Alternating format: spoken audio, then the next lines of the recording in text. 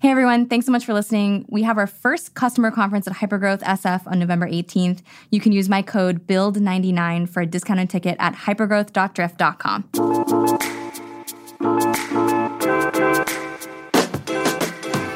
What's up? This is Maggie. Today I want to revisit one of my very first episodes where I ranted about how backlogs are terrible and actually take the time to explain what it takes to delete your backlog in practice. Saying that we should delete our backlogs is super simple. It's admittedly a really easy way to grab attention, but I know it can seem totally impossible if you've never been in a system that works without one. I know because when I started at Drift, I had only worked on teams and in companies that operated with some kind of list of things that the team was supposed to build. So today, I'm going to cover what it really looks like to work without a traditional backlog, or at least one way to do so. But first, what I want to do is quickly recap what's wrong with working off of a backlog, or honestly, a feature-based roadmap. And of course, there are 3 reasons why backlogs, I think, are a bad idea. First, lists are always out of date. So backlogs are basically just lists of things to do. And because of that, they are really inflexible and they only represent your best understanding of the world at the time that you made them. So the second you make a backlog or the second that you go through and you groom it, it just starts becoming out of date pretty much immediately. Also, depending on who made the backlog, that understanding that you started with may not even be correct, in which case it's going to get out of date even faster. So, for example, if you're grooming a backlog and you haven't spoken to customers in a day, a week, maybe a month, my guess is that the underlying understanding that you have of the thing that you're trying to do isn't perfect, and that'll show up in your backlog and continue to get worse over time. So the second you make a backlog of specific features, it becomes out of date almost immediately in terms of what you've been learning about customers, what your teams are learning, what's happening in the market, and any opportunities that you have in front of you as time passes. Which brings me to the second problem. Backlogs can really easily turn into convenient excuses because having a backlog means that you don't have to really think critically about whether what you're working on right now is truly the most important thing to do now or the highest leverage thing you can be doing.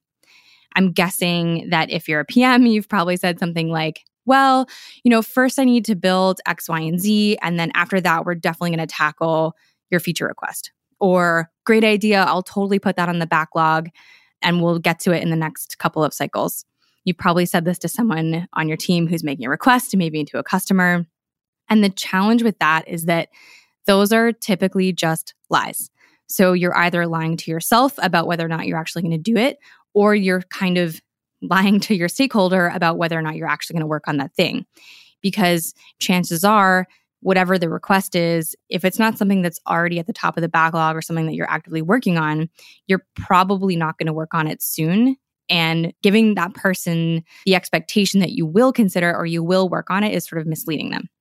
So you end up using your backlog as an excuse to avoid thinking about what they're asking about or what you're working on and avoid having a maybe harder conversation with that person about what you're building.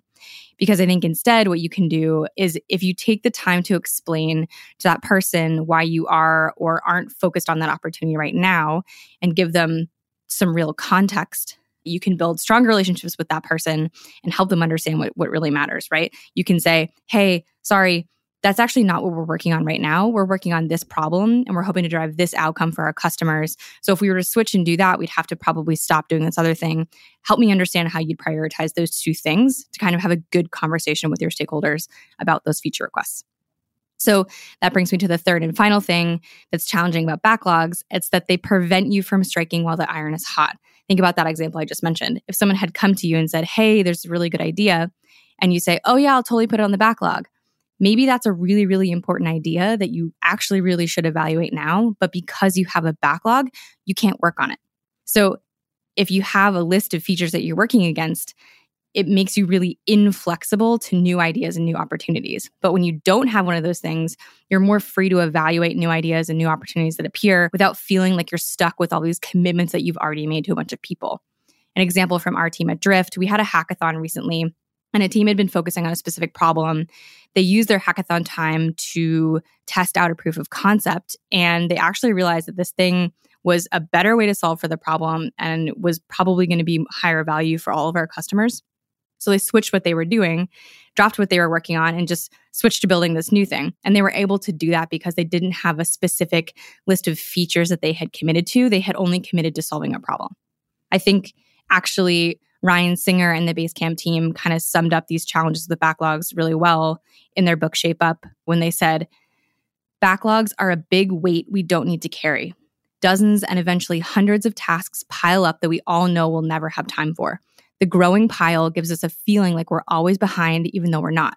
Just because somebody thought some idea was important a quarter ago doesn't mean we need to keep looking at it again and again. So backlogs are pretty much always out of date. They turn into convenient excuses and they prevent you from jumping on really important opportunities when they come around. So let's say you're convinced, you know that they're bad, and you want to switch. So now what? How can you operate as part of a business without them? So I'm going to take you through how we do it at Drift and then cover some common questions and challenges that people have had to this model. And first off, I want to make the point that no roadmaps doesn't mean no planning. It doesn't mean that the teams are just sort of randomly working on whatever they want. In a no roadmap or no backlog world, planning turns into setting missions, not picking features. So at Drift specifically, we do quarterly planning. But our plan, again, is not a list of features whose estimates fit into the sort of time allotted for the quarter.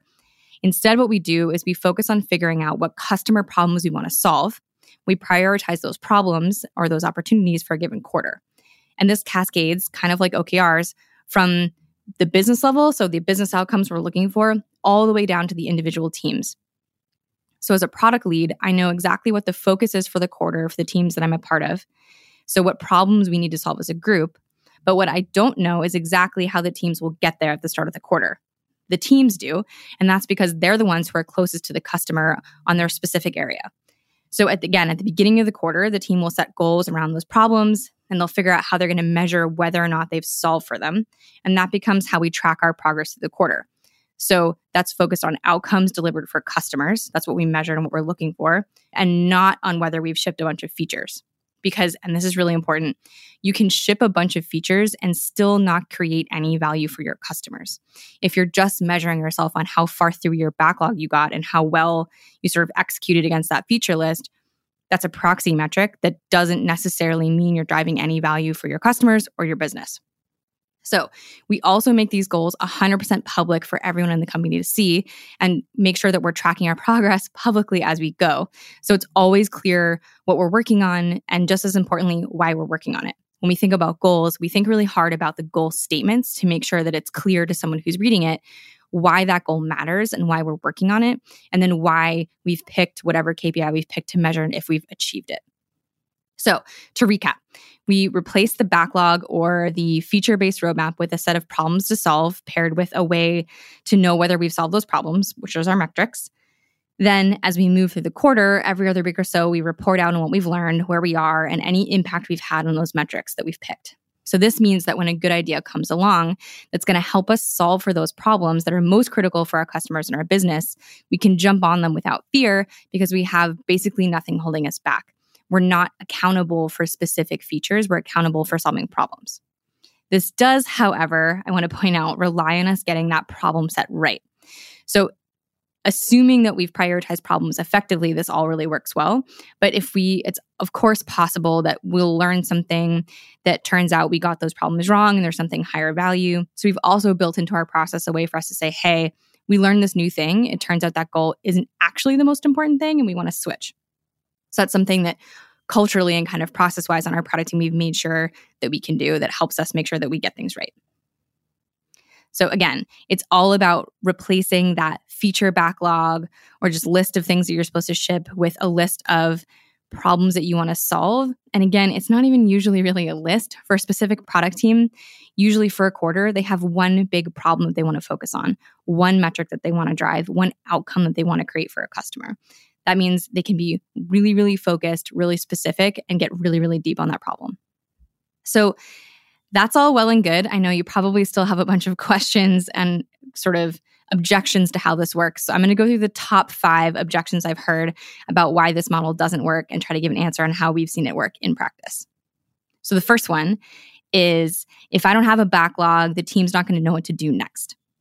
So this is, I think, a bigger question than just having a backlog, because I think if you're working in a cross-functional team, so product design, engineering, all in the room together, And if that whole team is involved in understanding the problem and doing discovery work to get to a solution, the team is going to be well set to figure out what they need to do to kind of move the needle forward if they've shipped one thing.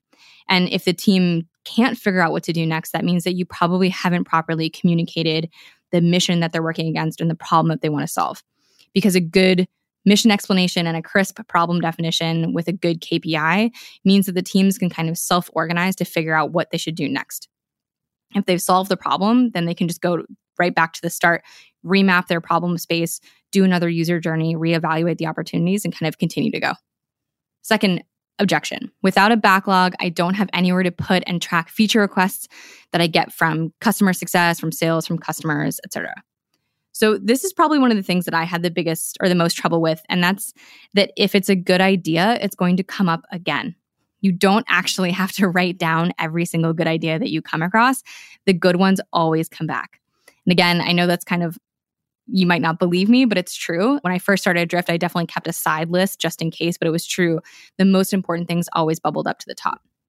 One thing I will say is that it's fair game to count the number of times specific requests come up. And we do have a couple of ways that we bubble up sort of the top things that we're hearing from our customers or our customer advocates, because we want to make sure that we're taking into their perspective into account because they're very close to customers. But again, we don't keep a sort of big backlog that we promise that we're going to work against because we want to be flexible. So again, maybe try to understand how often things come up and then dig kind of a level deeper and understand why those things are coming up. But what I would say is that you don't need a backlog to track feature requests. Third objection. Without a feature roadmap, I won't be able to communicate what I'm working on and what's next to the people above me. So this comes up really frequently if someone says, well, someone wants to know what we're working on, what we're going to do next. And if I can't point to specifically what I'm going to build, I won't be able to communicate that. So in the same way that you might point to a feature that you're going to build, you can point to the opportunity that you're working towards, the problem that you want to solve, and what solving that opportunity is going to do for your business, for your metrics, or for your customers' results. This probably takes a little bit of extra work on your part. It's a lot easier to say, oh, we're going to ship feature A, B, and C. And if the person you're talking to kind of understands your product, they might more immediately understand the value that they're going to get out of it. But it's much more powerful to say, hey, we're going to solve this problem for our customers, and it's going to allow them to achieve this outcome. And maybe if the person is still sort of skeptical or having trouble understanding what you mean, you can use concept designs. So that's a good way to put together or good opportunity to put together directional visuals that are going to help you explain the problem and possible solutions you have to maybe your executives without committing to building something specific. So it could be a good way to say, hey, check out the sketch of the future, kind of where we think we're heading. We may not build any of this, but this is based on our current understanding what we think we might do in the future. And oftentimes, if you've done a good job of explaining the problem, all the insights that have led you to the place that you are, how you understand the customer journey and what they're doing, and then you pair that with some concept visuals, you'll build the trust that you need with that executive team to give you the room to kind of finish what you're doing. Another option is if you're trying to convince people of something or convince them that solving this problem is going to be a really great idea, you could take your concept designs a step further and kind of turn them into sizzle reels. That's something that we've used to sort of paint a picture of the future and how awesome it's going to be. All right, fourth objection. And this is a tricky one. Enterprise customers want to know what I'm building. I have to have a roadmap. So again, this is pretty tricky. There are absolutely situations in which contractually you have to build something, in which case you just have to build it and that's what you're doing. And it's totally fine to say, hey, we have to build these 3 things. That's what we're doing. So just obviously using common sense and talking about what you're working on, that's fine. But for situations where they're asking for a roadmap, again, I would challenge you to explain to your customers what you're working on and why in the same way that you would do that internally. Your customers are probably really smart. They probably have product teams. They may even be on a product team. They're going to understand the trade-offs that you're making and why you're doing what you're doing, especially if you do a good job of communicating which of their problems you're solving for and the impact that you're going to have on their business. Because again, if you started by prioritizing the customer problems you want to solve for, then when the customers ask you what you're working on, you can go out to them and say, hey, we're going to work on solving these 3 problems for you, which should allow you to get these 3 outcomes. How does that sound in terms of what you're looking for your business? pretty much every time I've done that, the customer has come back and said, oh yeah, that makes perfect sense. This other problem really matters to me, but I understand that those other things are more important. So again, it becomes a little bit more challenging, and you might have to do a little bit more work to explain why what you're doing matters and what they can expect out of you. But again, if you just have that human to human conversation, you can kind of get past a lot of these assumptions that someone needs to know legitimately exactly what you're shipping every single day. All right, last objection is I need to keep a backlog of technical debt. So I admit there are probably teams out there with lists, even here at Drift, where they kind of look at. I definitely have a list of things that I want to keep my eye on, that I keep around for inspiration. But I think specifically when we're talking about tech debt, there's almost always some kind of customer value that can be unlocked through solving for it. Easy examples are reliability and performance, and work that kind of improves both of those things. So I would urge you to think about tech debt in terms of customer problems to solve in the same way that you would with maybe a net new feature. So then you can think about, okay, what's most important for my customer? Is faster performance on my product going to get them more outcomes? Is that going to get them a better outcome than maybe a new feature? If so, let's work on performance. Same thing with reliability. If we have a problem with uptime, make sure we're working on that, because maybe you have a customer promise that you need to have a certain kind of uptime. That's really, really important. It's a customer outcome. You can absolutely prioritize that against features. So again, focus on the outcome for the customer and think about how doing that technical work is going to set you up to create those outcomes in the future. And again, somebody somewhere probably has a list of the different things that we need to do. That's totally fine, because it's not a centralized backlog that we're constantly grooming that's taking time and attention away from what we're working on. Like I mentioned, I have a swipe file of good ideas that I kind of look at for inspiration. I'm sure engineering managers and directors have lists and ideas of things that they definitely want to tackle or that we're going to need to tackle at some point. But that kind of happens outside of the team's overall process. And again, allows each team to stay super focused on the customer problem that they're solving for today.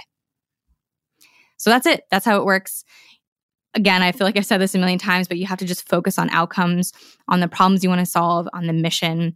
And then you have to just let the teams figure out what they're going to do and help them avoid getting bogged down by lists. They get out of date. They're not always relevant. They become really convenient excuses. They prevent you from being flexible and responsive. And of course, it wouldn't be Seeking Wisdom Hypergrowth Network podcast without books to read. So I have 3. First one is The One Thing. This is something that everyone gets a copy of. Everybody at Drift gets a copy of when they join.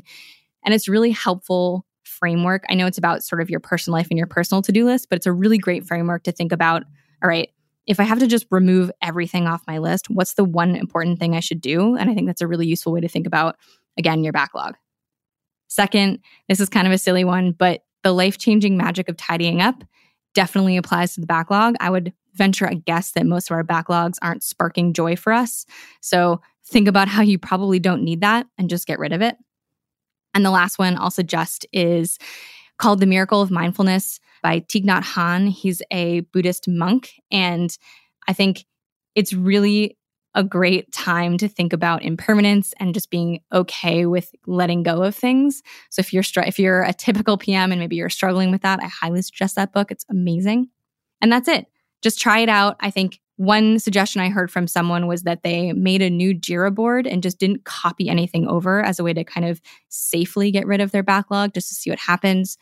I honestly occasionally will delete my entire notes app just to make sure that what I'm working on is really the most important thing, because again, those important ideas are going to come back. And just remember, don't use your backlogs and roadmaps as a crutch. Do the work to tell the story of why what you're doing matters and help the people around you understand what you're working on. They're probably going to bring you better suggestions and ideas next time anyway.